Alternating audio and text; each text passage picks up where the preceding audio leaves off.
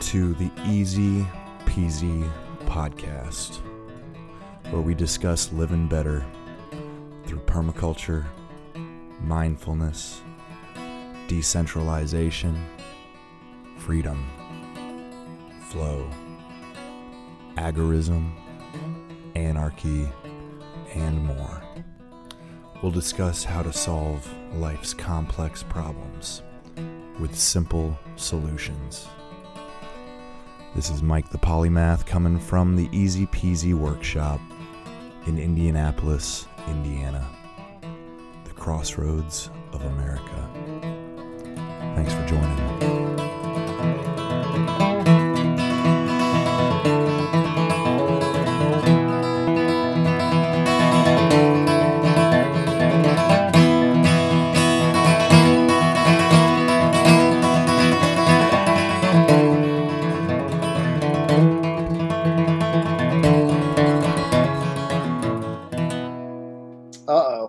There we go. All right. Patrick Roehrman, MT Knives. What's happening, brother?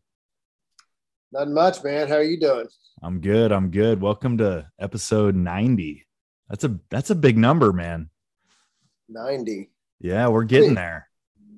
Let me take a rain check. Can you come back to me on episode 100? Nah, I got big plans for 100. You should just make plans to drive out here for episode 100 because I'm trying to get as many folks together as I can, maybe, That'd be cool. Yeah, man. Well, I'm glad we made this happen. Yeah. It was cool meeting you out at Self-Reliance Fest. And I don't know, it's kind of like, there were only a handful of folks hanging out by the time I got acquainted with you, but it was a fun bunch. And we partied it up, man. We had a good time. Yep. Yeah. It was a good time. Well, I suppose let's start by letting you introduce yourself, tell the audience kind of who you are, and I guess what you do. Well, I'm Patrick Roehrman, owner of MT Knives. Been a full-time knife maker for about the last 8-9 years. I just hang around in my shop and make sharp, pointy things. Yeah. And I remember asking you at one point in our correspondence, I guess you'd call it, is there something about dangerous things that attracts you? Because your other kind of trade, if you will, is high voltage electricity, right? Yeah, being a lineman. Yeah. There's a real good little video clip about bare hand line work, which is where they go up and bond on to high voltage transmission lines, and they work it energized at the line voltage. And I think we talked a little bit about that at the Self-Reliance Expo. Mm-hmm. In my younger days, I would have been all for that. Now I'm a little more cautious, but I never did any bare hand work, but I definitely worked some high voltage. And I don't know. But with that skit, the guy's, showing you what he does and talking about it. It's got a helicopter flying over this beautiful scenery and shows him bonding onto the line and working on it. And he says, there's 3 things I'm afraid of: electricity, heights, and women.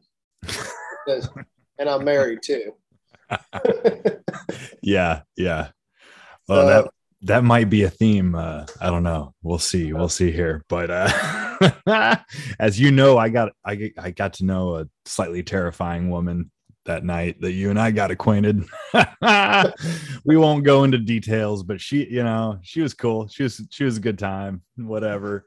But yeah, man, it was just funny when you and I met.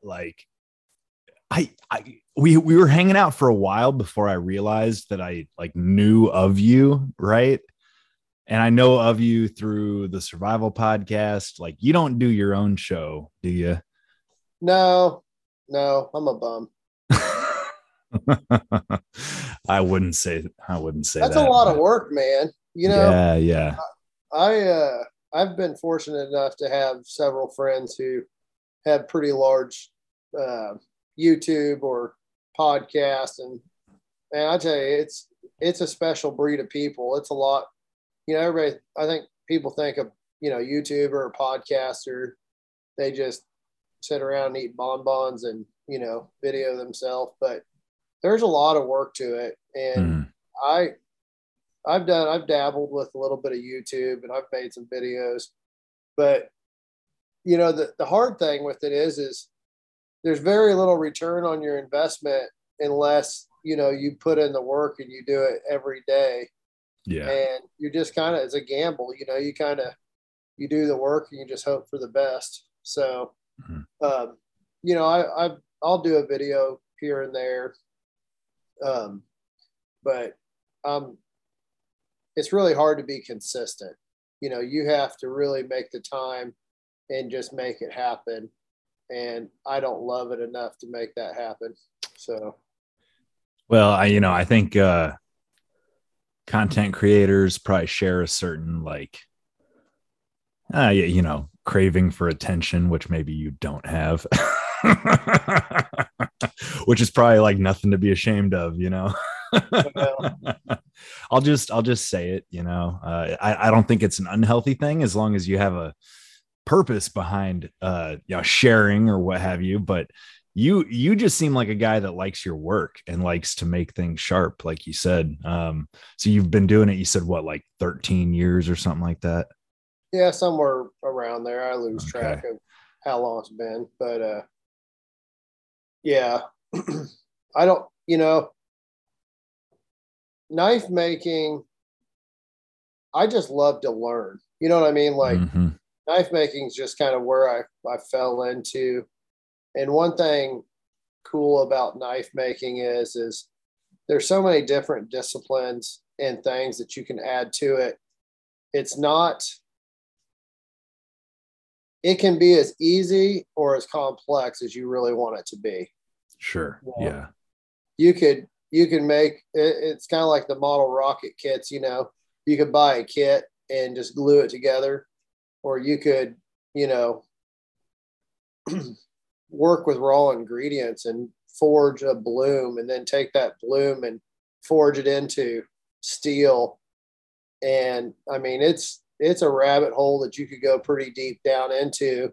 Mm-hmm. Um, you get into hand sharpening, and you get into all these different water stones and natural stones, and you get into inlays and hand engraving, and every little, every one of these things, you get into the metallurgy side of it, and Mm-hmm. studying the different, metallurgy and the traits and what makes steel good. It's a never ending rabbit hole. Like, you take 10 lifetimes to really know it all. So I'm still just learning. So do you, I hope I'm not like pointing out the only part of knife making that you don't do, but you're not a forger, right? If I'm not So mistaken. I actually started out forging. Did you know? Okay. Yeah. So originally, every man desires, I think, you see, you want to light up a fire and stick Mm-hmm. some metal in it and make it hot and hammer it into shape. So um, I actually flew across the country and originally took a class with a knife maker who spent a lot of time in Japan, and I forged 3 knives with him. Learned how to do traditional Japanese blade smithing, and I came home and forged. My first knives were all forged laminate steel, um, and I enjoyed it.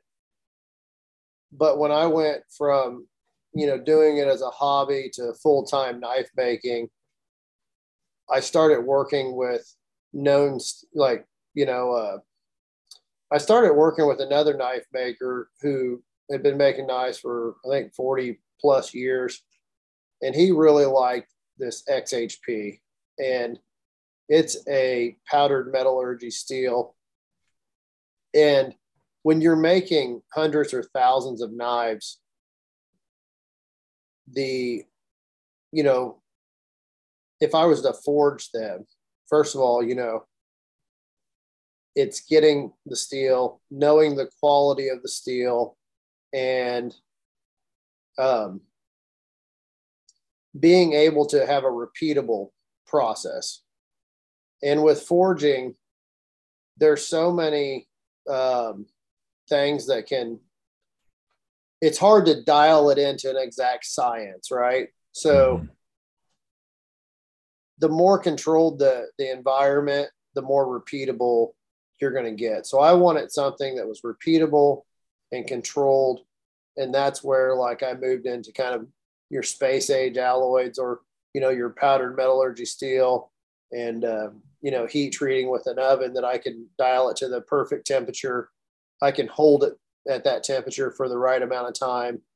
I can quench it, and all these things, like, we're keeping the tolerance so tight that I don't even need to Rockwell test my blades, because I can tell you how hard they're going to be when the process is done. And you can verify that, you test and verify, but it's a very dialed in process with repeatable results. And so I'm selling quality. I'm selling, that reliable edge and grain structure. And so I like forging is fun, but when you're trying to produce thousands of knives, hundreds of knives, thousands of knives every year, and have a repeatable system, it's, I think it's hard to do. It would take a lifetime to master forging by sight, and, the way the Japanese do it. It takes a lifetime to master it. And I think you're always going to end up with some percentage of, there's always going to be that knife or two out of the batch that's going to be perfect. Mm-hmm. And there's always going to be that knife or two out of the batch that's, thrown in the scrap pile. Yeah. Yeah. So. No, that makes sense. It's kind of like knowing, I don't know. There's like a humility in knowing how to best channel your energy into creating what you're trying to create. Part of me really wants to take over. Like, I would love to have my own compost operation for my gardening work, but that's a whole nother animal, So it's kind of like, one thing at a time, I guess. But I am wearing your knife. I've made it part of my everyday carry, for the most part. And I had a button up like Hawaiian shirt on yesterday, and somebody saw it. They're like, "What the hell is that around your neck?" I'm like, "Hey, boom," and they didn't quite know what to think of it, but you warned me to be awfully careful with it, so I have been. So far, no incidents, but you told me you've cut yourself on one of your knives. I'm sure that's probably happened a whole bunch. Yeah, man, I just cut myself yesterday. Yeah, I was butchering chickens and got dumb, had my finger in the way. So shoot. I mean, if you're going to use a knife, you're going to get cut. I mean, if you use it a lot. I worked at a meat locker for a while, and so my left index finger's got who knows how many scars on it from just bone and meat. You get in a hurry and slip, and next thing you know, you're bleeding. So I'll tell you, it doesn't take but a half a second, even with my relatively blunt soil knife. I carry like a hori knife, some people call them. Yeah. And it's got the serrated edge on one side, and I'll be chopping. If for just a half a second I, get distracted and I chop and my hand's in the wrong place, I've gouged myself pretty good. So, working with them all day long is, I'm sure it's just occupational hazard, right? Yeah. But that's cool, man. So I guess, did you get started? I mean, like you said, you did some forging stuff, but it sounded to me, if I remember right, that you kind of made a side hustle out of just sharpening at first and kind of went from there, or am I wrong? No, I started out making knives.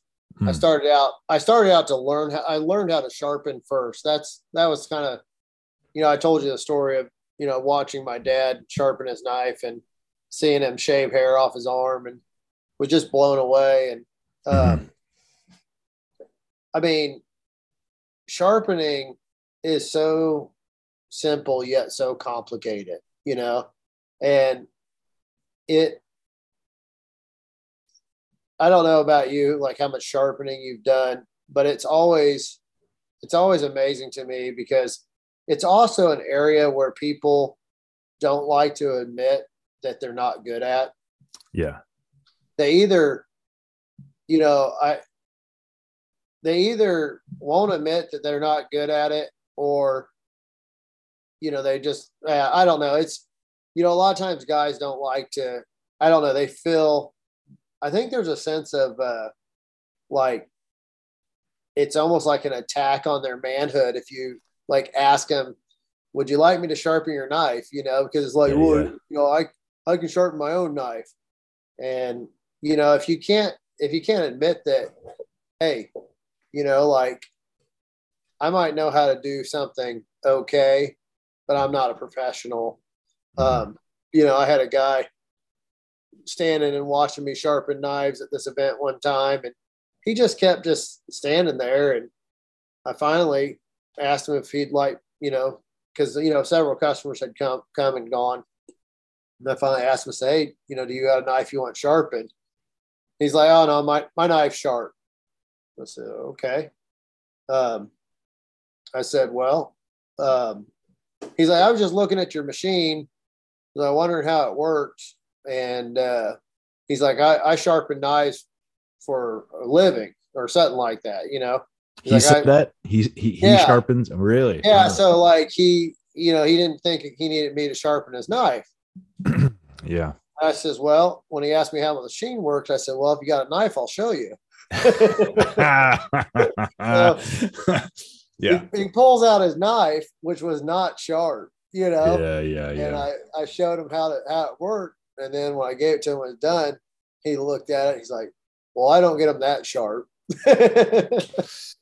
Yeah. Well, hey, you Yeah, might make more money if you did. Yeah. yeah, yeah. Right. Well, I So took that. I'm sure you saw it because whatever, we became kind of like Instagram, back and forth after Self Reliance. But I took this slow motion video of you sharpening one of my knives, and of course I overanalyzed the shit out of everything, hence being a podcaster. But I watched you kind of like feel the angle of the blade before like repositioning your hand when it's in slow motion. I'm sure you're not even thinking about it while you're doing it. You just like, you're getting to know the knife in about half a second, and then you're putting it to the belt, right? yeah, And I just thought it was cool to watch it in slow motion. I felt like I got lucky taking that one video because it was just like, wow, yeah, like there's a method here, and because you've done it probably God knows how many times, right?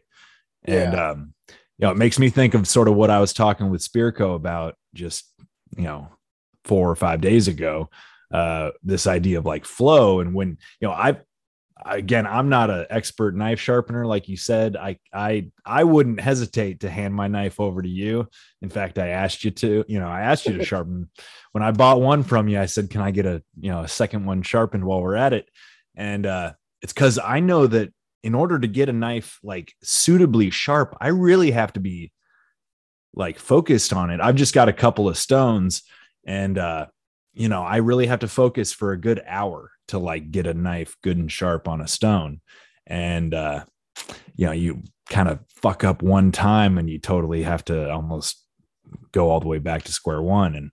And so I appreciate that it's not as easy as a lot of macho bravado like motherfuckers might try to tell you. It's like, unless you've well, really put the hours in, it's a skill like any other. You can be sort of okay at it, or really fucking good, one of the two. and the thing is I sharpen well over 600 knives a year, Mm-hmm. um, and I've taught countless people how to sharpen a knife. And really, I still wouldn't say that I know everything about sharpening. I still watch every video that comes out on YouTube or whatever on sharpening, because I don't know what I don't know, right? And when you start teaching people, it's one thing to have a skill. It's another thing to be able to teach it to somebody else. Because as you start teaching it, you have to like unlearn everything that you know in order to like break it down in the simplest way.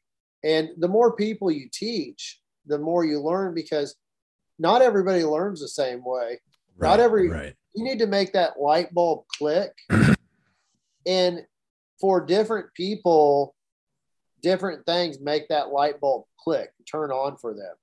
And as you start navigating those waters of teaching people and getting that light bulb to turn on for them, you start figuring out how to better teach it and what works in teaching certain people.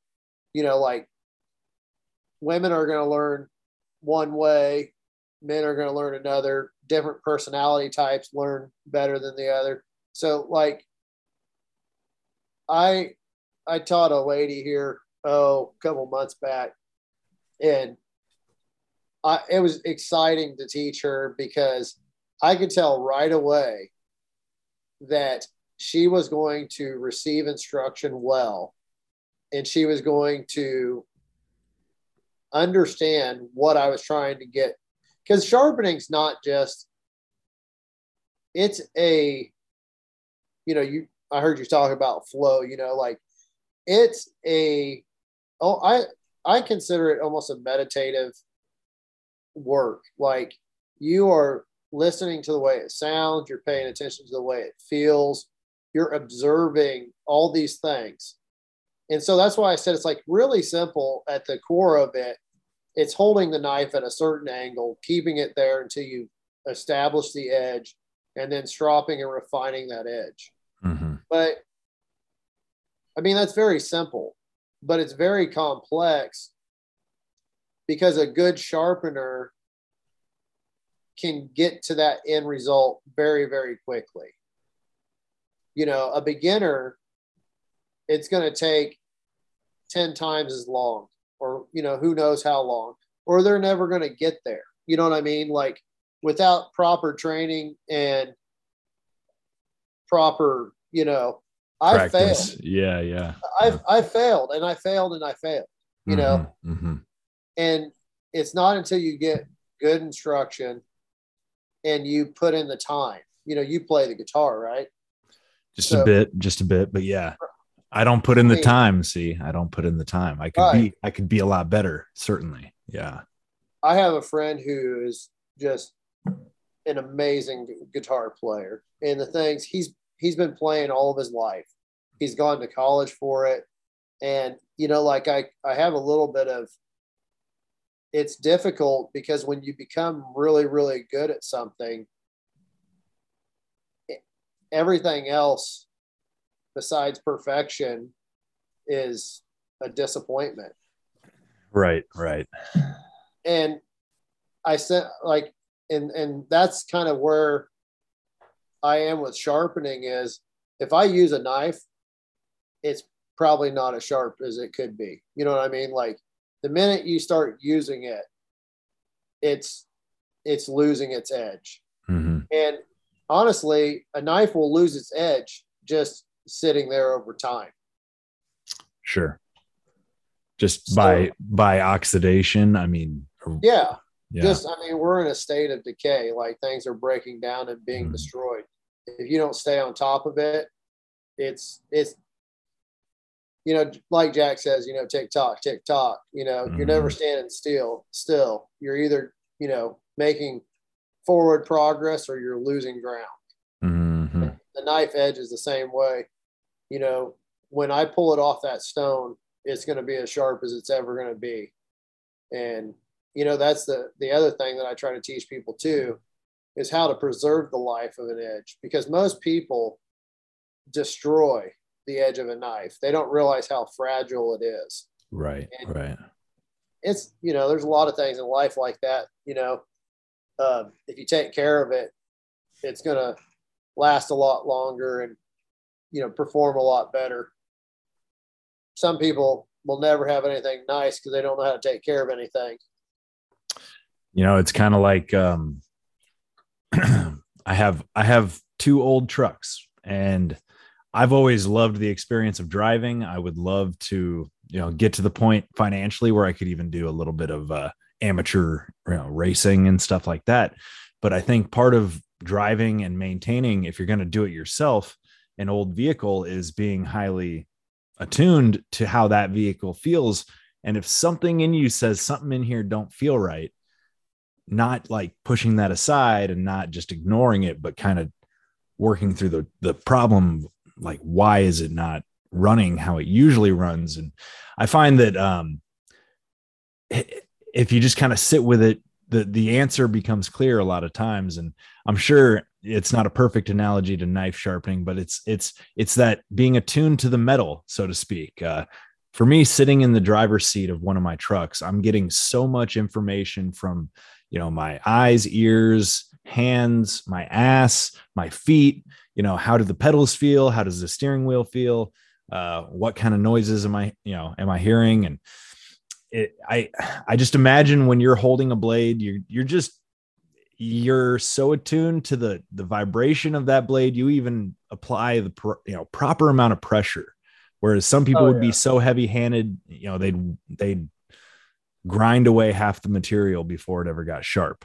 But I saw your machine, and I think your machine's pretty cool. Why don't you tell us about your Frankenstein sharpener? You sell these things, don't you? Yeah. That's kind of funny. People, well, what do you think about this or that? And I won't throw names out there, but the commercial sharpeners or things online. And so the machine I use is made here locally. It is the best machine on the market, I feel, for sharpening knives. And being that I do this for a living, if there was a better machine on the market, I'd have it, Sure. I've tried different machines, but here's the deal about any machine. Any machine has its limitations. It's the user and not the machine. But a machine goes a long ways because I like to tell people, hey, it'll sharpen knives faster. It'll also destroy them faster. You don't know what you're doing, you're going to destroy a knife faster than you would on some stones. A lot of people are hesitant to go to sharpening stones because they're afraid they're going to mess up their knife. And it's like, well, it's funny because those same people will buy some cheap sharpener off of the internet and go destroy their knife. Yeah. Right. Put basically another factory edge on the blade when the factory edge already sucked, right? I'm afraid to get on a bicycle with training wheels. Can I ride your motorcycle? Yeah. You can do a lot of damage real quick. I made that mistake when I first got my bike. Buddy came over, said, "Hey, I've ridden. Can I try it out? I'm thinking about buying one." Oh yeah, sure. How it works, right? Uh-huh. He popped a wheelie, didn't even mean to, he ended up running behind the thing, holding on to it. I can't believe he didn't drop it. I just started yelling, clutch, clutch, clutch. He finally, he hopped right back on it, and it was like, yep, never again. Nobody's ever getting on my motorcycle. Cause if the bike gets banged up, that's one thing, but I don't want to see one of my friends drive through my neighbor's, living room on accident and get all fucked up. So yeah. I learned that the hard way on a kid's 3-wheeler down in Florida when I was about 16. Talking one of those Honda ATV type 3-wheelers or whatever. Yeah. Kid just rebuilt it with his dad. And his dad's don't go real fast and blah, blah. Well, his buddy was leading the way and he just took off. He just left me in the dust. And I'm going slow. I'm trying to, be nice. And I just speed up a little bit more. And down there, those roads it was just sand. Mm-hmm. And I got pulled over kind of onto the shoulder, and I went to pull it, get her back on the road and onto the other side. So I was like, okay, I'm going to ease it back down into the road. And as I was easing it down, the next thing I know, I'm Superman through the air, and I hit the ground and I turn around and I look and I see that three-wheeler rolling towards me. And I was like, oh man. And I flip it back up on its wheels and I get on it, put it in drive, and it's not going. Well, but this time his buddy comes back to me and he's like, oh, you just, the chain popped off. So we put the chain back on, and I was like, oh, good. I thought I'd, messed it up. I get going and I bit that back axle. It left streaks on the tank from like my shoes going like flying over. Yeah. So I bought the kid, I paid like $300 to get a new axle put on that thing. But it was after that, I was like, I'm not riding somebody's, if you ain't willing to buy it for yourself, don't get on somebody else's. That's a good policy, I think. Yeah. Well, I tell you, man, it's a real bummer on my end here, but okay. So I've used Zoom like a bunch of times, right? Oh yeah. It's saying time left 8 minutes. 8 minutes. So that is showing you that on your side too. This has never happened to me. This has not happened before. So, I'm almost thinking. So do you have Google Chrome? No, we talked about this. How long we've been going. I don't know. You want to just pick it up another one and splice them together? Can you do that? Yeah, I can do that. Let's do that. And because I got a couple of other things I want to ask you about. I bet you we've. You want to roll for the last 7 minutes? Yeah. Sure. Let's take it to the limit. Yeah, take it to the limit, brother. Rock and roll. Hell yeah. But okay, so it's like it's kind of a big thing. You've got 10 kids. Yeah. 10 kids. I've got 10 children, yeah. We had a couple kids. We got rid of those. I'm not going to ask. I'm just kidding. Kids are baby goats. It was just, I got children. So how long have you and your wife been together? The whole time, pretty much. Like since you were kiddos? I mean, the whole time. I think we just celebrated 21 years. Okay. Not too long. You don't look a day over, I'm not going to say. How old are you? I think, let's see. I got to think about it. 43. Okay. Wow. Something. So y'all hitched up pretty young and you just started having kiddos, huh? Like, was there ever a discussion like, hey, are we ever going to like stop having kids or? Well, when I married her, she said that she wanted a dozen kids. Well, before we got married, she's like, I want a dozen kids. I was like, you're crazy. I figured for sure she was just joking, or I figured she'd tap out or something, but she hasn't yet. Yeah. We're going to stop when we have an ugly one. That's what I told you. That's awesome, man. No, I just think I think it's awesome because, the whole Idiocracy thing, right? Like, I'm sure you've probably seen that movie. Unfortunately. Yeah. And I just, it's kind of like a sick take on things. And I hope it's not actually true, but sometimes it feels like it is true, where you look around and like a lot of these educated folks or like, good folks that, they have maybe one kid, if any, or, they'll stop at 2. And it's like, I think it's this kind of mindset of like, we want to have like a tight control over our lives. And this is the ideal for us. And, you watch movies like Cheaper by the Dozen and you just think you'd have to be batshit crazy to have that many kids. But, sort of as I get older and I'm starting to think about maybe starting a family, I think it'd be a blast to have a whole gaggle, as long as you you can keep the ship afloat, right? We And have 4 minutes left, and you break out the that how many kids you got and chop it. hey, we're making the most of our time here. We can pick up right where we left off, but Yeah. I guess I'll just ask you this: like, is it manageable? Like, how do y'all manage it? I mean, I'd say we haven't lost any yet, but we had some other no. Um, it's it's I wouldn't say it's for everybody. Um, it's always kind of interesting. It's always interesting just breaching topics like this, because I think our decisions we make are important, and at the same time,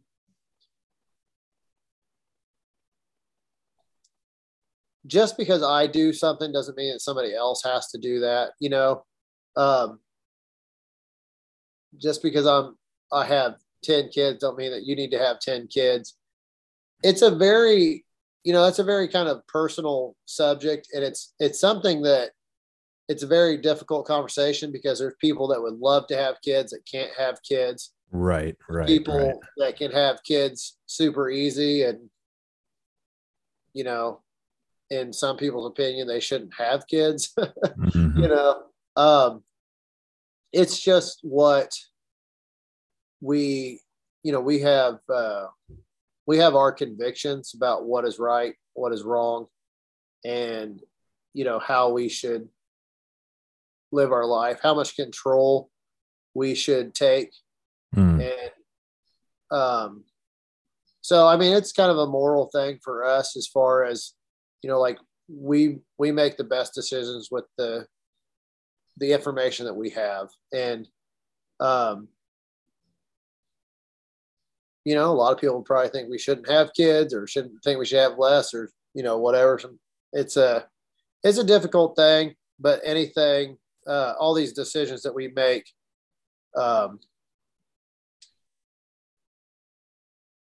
it's a moral decision for us. We feel like it's what we're called to do, Mm. and it's it's not a popular, you know, opinion. So it always comes up in topics of conversation, right? Because the world's overpopulated. We're Supposedly, yeah. we're killing ourselves, and we're all going to Mm. burn. But nobody's getting out of this life alive. Yeah. That's the guarantee. So It's just funny because I had some guys here in the shop with me like a weekend and well, whatever, 2 weekends ago. And they all three of them, it's four guys, myself included. And all three of these other guys are talking about how, yeah, I'm just probably gonna get a vasectomy because I don't ever want to have kids. And it made me sad, man. Made me sad. I tell you what, we're in the last minute of our allotted time here on Zoom, which is lame as hell. I don't know how I got away with doing it for so long, but we're gonna have to hit the pause and come back. all right, yeah, Cool, let's get back on this. cool. Hey, I think Oh, I think we're good now. hey, they just notified me you're recording me. I don't know I about am. Well, hey, I already got your consent, so no turning back now. we were talking about kids, Yeah, children. man. So what do you think about all these young dudes that are like, why would I ever bring a kid into this world? You know, I mean, who it always people fascinate me, right? Like Mhm. I people watch. I like to observe people and just see, and somebody, going back to sharpening here, being an observer, Mhm. learning the art of observation, right? I like to watch people. I like to see, how they respond to things. And I realize that what you're seeing from these guys that don't want to have children is just a product of how they've been honed, their life experiences that have brought them to this point. And, I also don't believe what most people say. I look at I try to look at the root cause. And sometimes, right, like we're not always honest with what we say. We, like, they say, oh, I don't want to have kids. Well, what is it really? Like, Are you just afraid to have kids? Like, let's be honest. Yeah. right, is it fear? Is it just a skewed reality of what that means? You know, in in kind of jest, I say, well, if I had 12 kids like, or 10 kids like some of these people's kids, I wouldn't want to have 10 kids, whatever. Uh-huh. Um, Yeah. Children amplify their parents. If you don't like your child, you probably don't like you. And it's really when I see my children do something that I don't like, and I stop and I analyze it, a lot of times I realize it's something that I do that I don't Mm. it doesn't look good on somebody else. Hmm. So it's a really a growing experience because I learned how to be a better person having kids. And it's an experience. I mean, I would be a different father now. My big kids say, well, you weren't like that when we were growing up. It's like I'm 20 years older, and I Yeah. have Yeah. 20 years of experience of raising children, and I've grown up, and I've changed, I've matured, you know, uh, whether that's any relationships, right? Whether that's a relationship with your spouse or a relationship with your children, ultimately, hopefully, 20 years from now, you're a better person than you were today. It's a progress. Um, but yeah, I like to watch people. I like to just see what makes people tick. And the sad thing is there's a bunch of hurting people out there. Yeah. There's a bunch of people who are unfulfilled. They've had bad experiences in their life, and um, that's brought them to that point. But kind of like with your gardening and stuff, like having children is procreating. You know it's it's pretty cool to carry on. Like, I want my children to be better than me. Hmm. I want them to be more skilled. I want them to be kinder, and it's a it's quite the journey raising little humans, you know, and they're all different. They're not it's not like they're all the same, and once you figure it out, you have all the answers, right? So, Hmm. yeah, it's Even though they're part you, they're fully their own. They're right, totally unique. Yeah. right.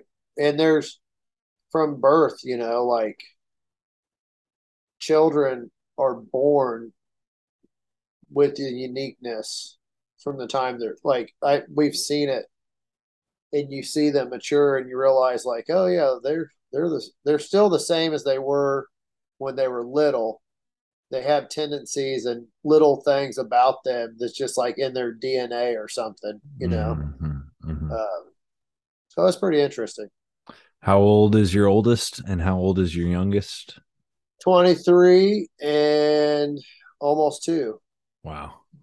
That's wild.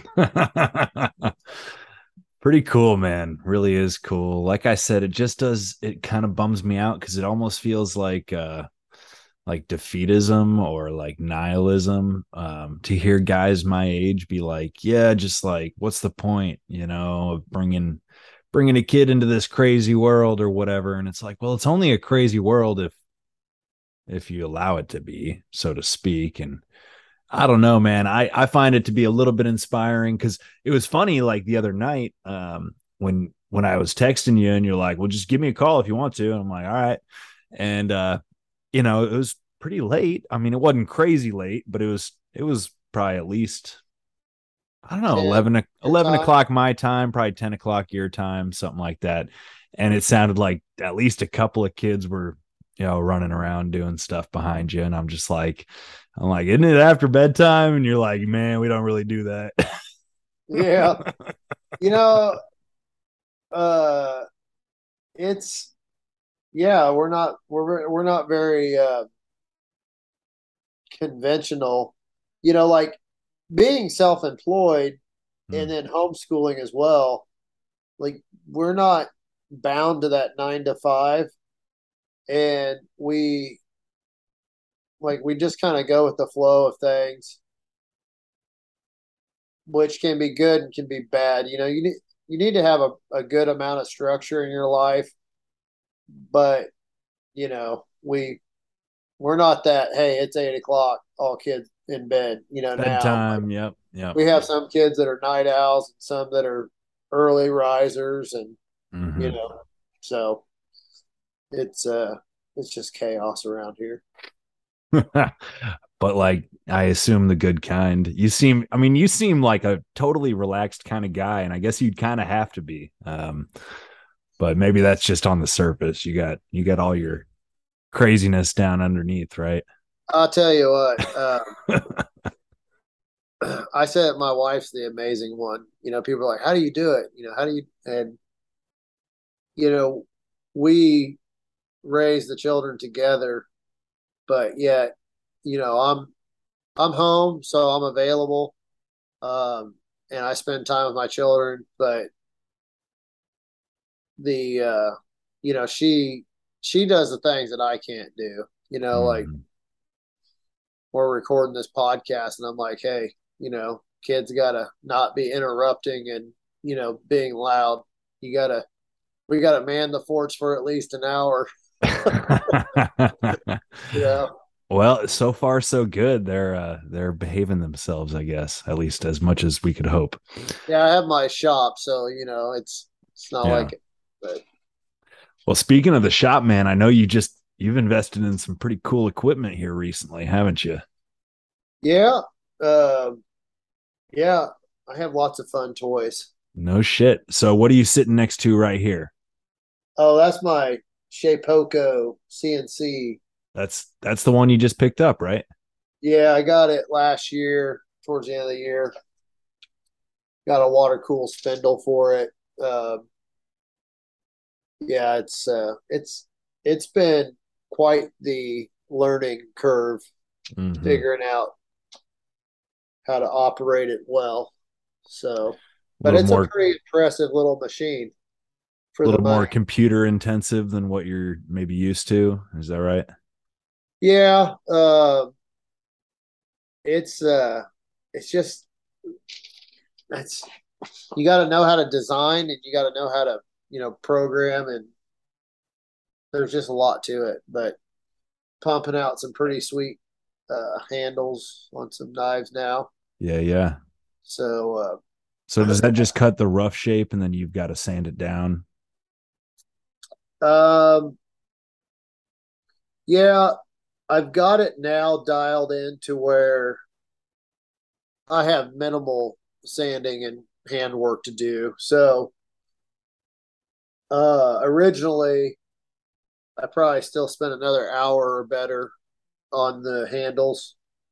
Now I'm probably down in the 15 to 30 minute range of handwork after the CNC is done. I mean, I could turn off a product right off this machine that most people would think was just fine. but Sure, sure. I have a pretty high standard of what I say is acceptable and what's not. Yeah, So yeah, yeah. Well, and I know from experience you charge accordingly as you ought to, yeah, Yeah.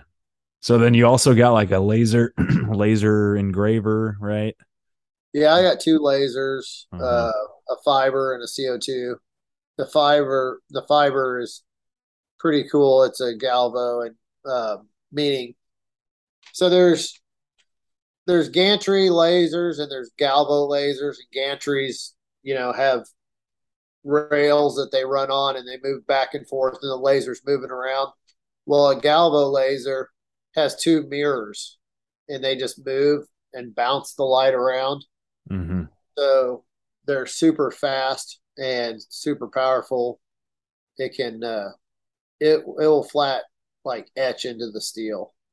Yeah. So You wouldn't pretty want your forearm underneath that, I imagine.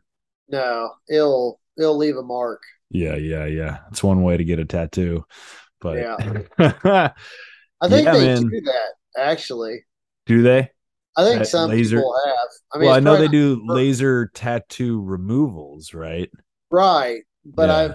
I mean, they people do stupid stuff. They did the branding. Remember the branding? Uh-huh. With They'll a do, freaking coat hanger or some shit. yeah, That's some high school boy shit. yeah, I guess some of us grow up quicker than others though, right? yeah. I'll tell you, it's there's some there's some things to be seen. Yeah, Well, I guess I'm at a bit of a loss for stuff to ask you. I always like to get people's kind of personal philosophy. I'd be curious maybe if you tell us like I don't know, a little whatever, open forum here to you, but I'd be curious how you got to knives, right? Like and why? well, um, there's there's a lot of things of why, I guess. Like, I mean, who doesn't like knives? They're cool, right? They're cool as fuck, man. I uh, why would I have paid what I paid for this if I didn't think it was super fucking cool, man? Yeah. yeah, like the thing with a knife, right? Is okay. Here's why not a knife, right? Why not a knife is because our society is going the way of the birds, and like, oh, you make weapons. So like, yeah. Sometimes people ask me what I do, and I'm like, oh, I make weapons of mass destruction. Like, ooh, he makes weapons. Scary. Yeah, yeah. It's like I don't make weapons. Okay, like Mm-hmm. I I'm not really into the fighting knives and the like all this because I mean I'm I'm I would hope to be a peacemaker, right? Like Mm-hmm. I could I could be violent if I had to be. I'm only going to be violent to protect my family, or it's gonna take a lot for me to be violent, right? Mm-hmm. Mm-hmm. I don't see. I like to make things that people can use, and that I don't have. I'm not that guy. Like I'm not the. I enjoy. I've taken some martial arts. I enjoy sparring. I enjoy um, fitness and being active. But do I enjoy seeing people hurt? No. Like, do I like to watch MMA fights? Like, I watch. I do appreciate the skill. Like some of those fighters are just amazingly skillful, and it's Mm-hmm. Mm-hmm. it's cool, right? But I, as a father, see somebody's son getting permanently injured for life. For what? You know? for potential glory, I suppose, which Right. seems a little bit foolish in hindsight, maybe. Yeah. So I'm not so that's why like I'm just not too fond about making, weapons, right? Hmm. But yeah, a knife could be used for a weapon. And Well, it, this design to me screams like self defense. Is that not the intent of this no, that design, or is this meant as a utility blade? I think that it's a good deterrent, Okay. especially for, women. Like I think it if they're carrying a knife around their neck, and for one, if it is visible, I think it's going to give a lot of attackers kind of a, oh hey, she might not be an easy target. Give them pause. Yeah. Yeah. If it's concealed, it could be a good line of defense. But ultimately, like I'm happy if that deters violence. Hmm. But if one of my daughters was being attacked, would I want her to have to use her knife? No, I'd sure hope she had something more effective than a knife. And I Sure. sure hope that she spots the danger before that's all that she can get to, you Right. know. Right. So um, I think that if you're relying on a knife for defense, that's a bad plan. You need to learn how to Yeah. be observant. You need to learn how to see danger before it gets to you and get out of the way, right? So, um, yeah. So you asked why knives. I wanted to make something that everybody uses. Everybody can, like, right? Not everybody uses a knife, but everybody could use a knife every day, right? Hmm. Hmm. Even something simple like opening packages. How many times have you opened a bag of chips and had them fly all over the room, right? Right. Like, Right. let's just avoid the frustration. Just yank out your neck knife and slice it cleanly open, right? Well, I was cutting a bit of rope earlier, and I my whole thing is I really like the neck knife because I used to carry a pocket knife in my front pocket, and like anytime I'd reach into my pocket for my phone, my lighter, whatever, I would like have to kind of like rub against like those rough edges on a pocket knife, and there were times where it just it would irritate me, and so it was nice. Like today, I had a little bit of rope that I had to cut, like pretty stout rope.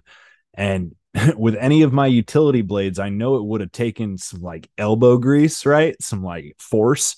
I took out the neck knife, and I swear it was like butter, man. Easy. Oh It was so easy. I'm like, damn, Pat. yeah. Yeah. So there's always an opportunity where a knife just is the best tool for the job. Hmm. Uh, and like you said, with the neck knife. So my first good knife, I bought a Kershaw Leak. Do you know what that is? I know the brand, but I couldn't like point So out that model. No. Ken Onion designed the Leak. He's a very well known knife designer. Leek I like the really, vegetable, like yeah, Leek. Okay. yeah. Yeah, I'm pretty sure that's what it is. Leak, Le. I think it's leek like the vegetable. Okay. Anyways, it's a very elegant design. It's a very good design. The big thing for me was it was a very thin blade. And with a knife, you want your knife to be as thin as possible for the job that you're doing. Like Hmm. the thinner, the better it's going to slice. All right. Um, and that's what I liked about the Japanese, right? They make things that cut really well, and they're not the big German, hey, you can cut a 2x4 in half with this. No, Right. we're not cutting 2x4s, dummy. Like we're Hmm. slicing vegetables. We're not making choppers here. Yeah. Um, so my first, good knife was a Kershaw Leak, which at the time I think was about $49. And I love that knife. It slipped, had pocket clip, carried it everywhere. I think it had a little bit of a like it wasn't automatic, but it's spring assisted open. And the thing is I carried that knife. I used it. I liked it. but that pocket clip, would get bent or screws would fall out of the thing and I'd lose it, forget it. And you're sitting down, you Losing can't. losing pocket knives is a bummer. I've done that, Oh, a couple dozen times. It sucks. Yeah. yeah. So when I got into the neck knife world, I was like, this makes a lot of sense because Hmm. it's very accessible. It's very accessible, whether I'm in coveralls, whether I'm sitting down, whether I'm standing up, it's always there. And I basically take my knife off when I shower and put it right back on when I get out. So I never forget it. I never like You wear it I to sleep? I should I do. I sometimes I do. It occasionally I'll take it off when I'm sleeping, but it's right by my bed and it goes Yeah. on first thing. Yeah. Um, so I have forgotten it, but I don't get very far where I'm like, I don't have my knife. And it's a very rare occasion that I don't have a knife on me. Hmm. So um that's what I like about a neck knife. The why knives? Because I've wanted to do some sort of work for myself since I was, you know, young. And I had a general contracting business for a little while where I just did like handyman stuff, replace people's roofs or sheetrock or hang drywall or, just whatever anybody needed done. Hmm. And you had to travel, like you had to go places and do things. And I wanted something that I could do at home, in my shop. And um, so knives was something too. The problem is though, if you're doing something, like a handyman service, my area of work is about a 30-60 mile radius from where I live. And the further I get away from home, the less time I'm actually working. So the beautiful thing with a knife is it's small, it's compact, and I can ship it anywhere just about. I've shipped knives all over the world. So now I have a job that I can do from home, and my customer base is almost unlimited, right? So uh, it's kind of funny because, the Genesis knife, I've sold thousands of them. And the thing is, I could sell a million of them. You know what I mean? And Like, you wouldn't even be scratching the surface of the potential market even then. Right. right, Right. right. I could be a one hit wonder. Well, you get into one of those man boxes that these, you know, want to be big guys. Have you seen these things? No, dude, I almost got in one of those. I shouldn't even make fun because there's probably some cool shit in there. But that would be, No, if you could get on one of those, I'm sure you have to no, have a thousand pieces ready to move or something, right? But yeah, no, no, yeah, I don't want to be because here's no, why. I figure most of that stuff's kind of cheap stuff for the most part, anyhow. But Well, and that's the problem, right? yeah, So anytime there's a middleman, so I was going to get in one of those boxes. I talked to the guys. They're like, can you get us? How long will it take you to get 6, 7 thousand knives? I'm like, I need 9 months. I yeah, need a year, 9 months to a year to get that many knives ready. And I would need, I would need a down payment and I would need the time to fulfill an order like that. And it would be like a year would be pushing it. I would have to really change how I do things. hmm, So, and I wouldn't be able to sharpen every knife. Like right now, every knife I sell, I sharpen. I don't have hmm, anybody else that, my daughter helps me package knives. My son will help me a little bit in the shop, but I sharpen every knife that I sell. So, um, I talked to him, and then we started discussing price, and I was like, dude, the prices they were giving me like barely covered material, and yeah, I'm like, you're you're like so far away from where I'm at, like it's not even funny. And so Hmm. I talked to another knife maker friend of mine who had actually got in that box, a few months later, and he's like, "Man, that was the worst thing for my business ever." He's like, because they ended up shipping their product. They actually ended up having it made in China, even though I think it was advertised as made in America. Yeah. And you got 7,000 people who know zero about your brand, your company, and what you're doing. And these are the kind of screwballs that hammer your knife into a stump and bend it over sideways and snap the blade and then say, that knife's a piece of junk. Yeah. And write you a review on whatever. Yeah. Right, right. So it's not. Better to have what, 1,000 happy customers than 10,000 unhappy customers. Yeah. Yeah, yeah, and I mean, it's. I would say kind of like the whole Yeti cooler thing. Hmm. Like I want to make a good product. I want to charge a good price, and I want people that know what they're buying, that are informed, and that just like quality. Right. And are not afraid to pay for it, and know that it's American made and it's supporting a small business. And like I feel like that's a lot of our problem with where we're at today is we've got what we wanted. We got the cheap price. Cheap and convenient. Yep. Yep. Right. And I don't like that world that we're in now, you know. I'm with you. I'm with you. Yeah, it's a similar philosophy to what I'm doing with my gardening. None of my clients really balk at the price because they know that they get what they pay for, and I charge what I need to charge to make it worth my time. And if anything, I'm probably not charging enough yet.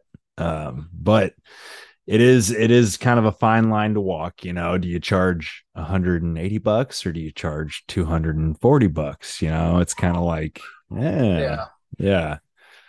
But yeah, man. Well, I guess unless you have any final thoughts, we can probably wrap her up. I know you got a whole household waiting on you I practically, got but I got to go get on my hour-long run now. hey, there you go. Yeah, well, I guess we'll wrap up there. You're a big time runner, huh? You take that shit Well, seriously, it sounds like.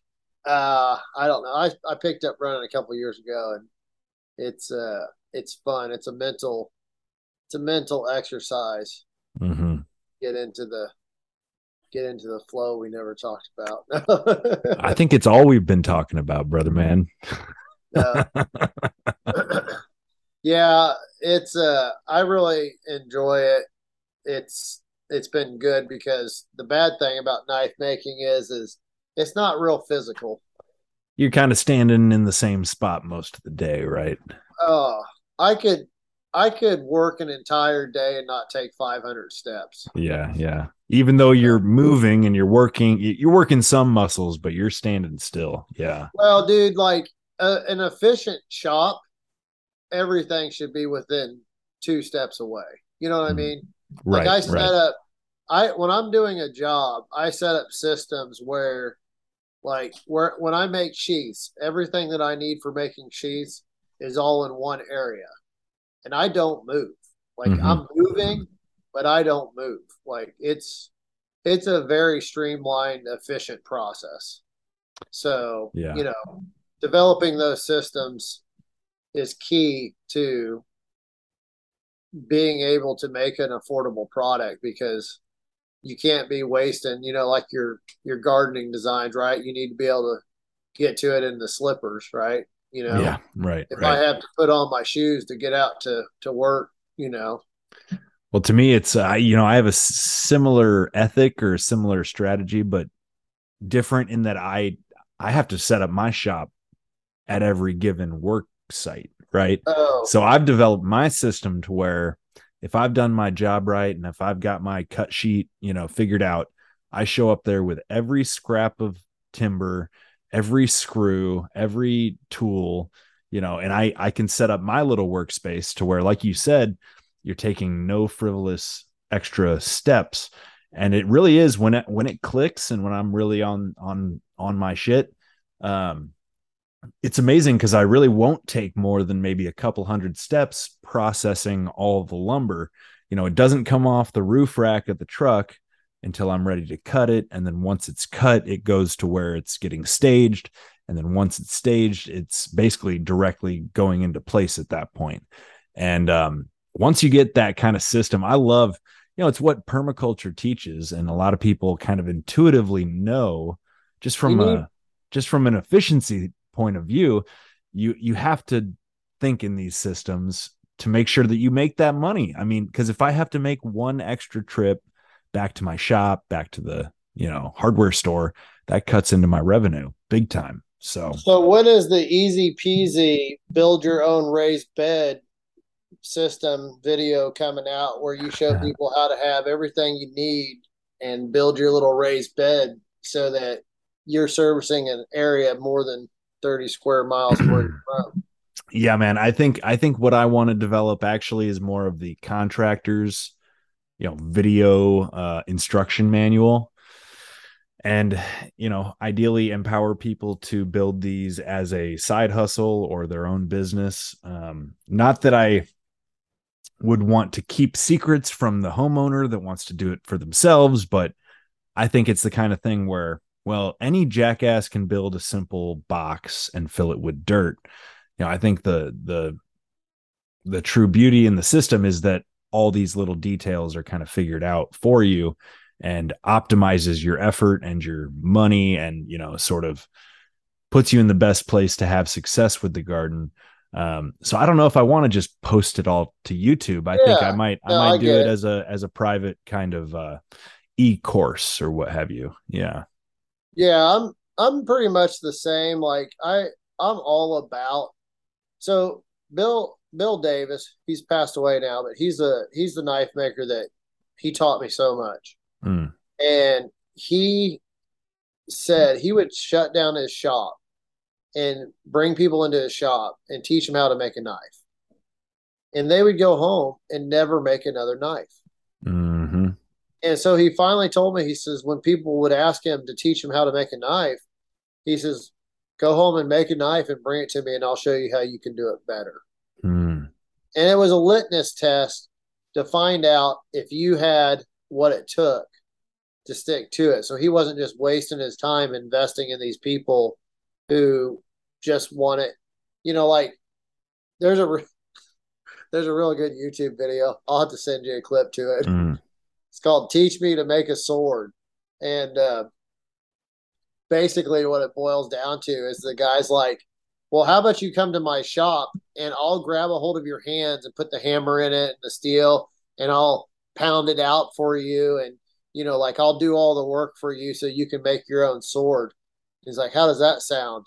And the guy's like, yeah, that'd be great. He's just like, Yeah, you're not you know welcome. Yeah, get out of like, here. Yeah. no, Yeah. you're not going to get the satisfaction of being able to tell people that you made your own sword without all the sweat and the tears and the experience that it took to acquire that. Mm-hmm. Mm-hmm. So Yeah, man. There's a lot of window shoppers out there that think that they're going to be super into something, say gardening. I get tons of people who call me out for a consultation, and I'll pretty much get a read on them in the first couple of minutes if I think that they're frankly like worth my time, because I've built some gardens for some folks who just didn't even give a shit about it. And if you don't care about it, like I can't be there every day. I can't care yeah, for it. It's not my garden. I can help you care for it, but you have to care. And so I have kind of avoided or not followed up with certain people because it's like, yeah, I just don't get the vibe that you really are doing this for the right reasons. Like I think you think it's cool and trendy, but you're not really taking it seriously. And I get it all across the board, but that's neither here nor there. We're in the last 5 minutes here, bub. Any final thoughts? oh man, I just enjoyed visiting with you, and I'm sure Yeah, we can go man. on for another 40 minutes, but Easily, I easily. know I think what you're doing is really cool. Um, I think, like you kind of touched on there, you need to find those people who are wanting to work with you. Mm-hmm. Not You're not just their Well, gardening slave, they're you know. lackey. Yeah, they're Right. glorified, glorified landscaper. No, You're yeah. empowering those people who, want your knowledge and your expertise, that, want that little garden spot. And I wish you lived closer to me, because um I would I totally would love something like you set up. Um, but I also know too, like, for me, it's just the time. Like, Mm. you got to be honest with yourself, and honest of, like, how bad do you want it? Like, really, that's the truth of it. Is, if you want it bad enough, you like, I could go out and do it myself, but I just don't want. I have too many other things that I prioritize, um, with my family, with the knives, with running. Um, so Well, you're no yeah, slouch, though. I mean, I know you keep a flock of birds, and like you said, you were just processing them a couple days ago, right? yeah. Actually, we have worked out a pretty good deal. We got some friends that are raising birds, so we just help them with the processing. Oh, cool, cool. So that's cool. But You get some but we birds can out of it. They get pre-packaged and ready to go, stuff to sell, huh? get child labor. Hey, the world is not yet hopeless, you know. Thank God. We got to have these kids out in the fields, earning their salt. That's right. That's right. Well, Hey Patrick, man, man, it has been a pleasure. We'll have to obviously keep in touch. I think we're pals at this point, but have you decided yet on October? You going to be there? I don't think I'm going to make October. I wish I Mhm. could. Yeah. Um, I just got too many things going on. But I'll Well, definitely look forward to seeing you at a future event. you And certainly will. You certainly will. I'm glad we made this happen. Right on, buddy. Well, yeah, good luck with everything. Keep making that shit sharp, brother. I will. Right Take care, on. man.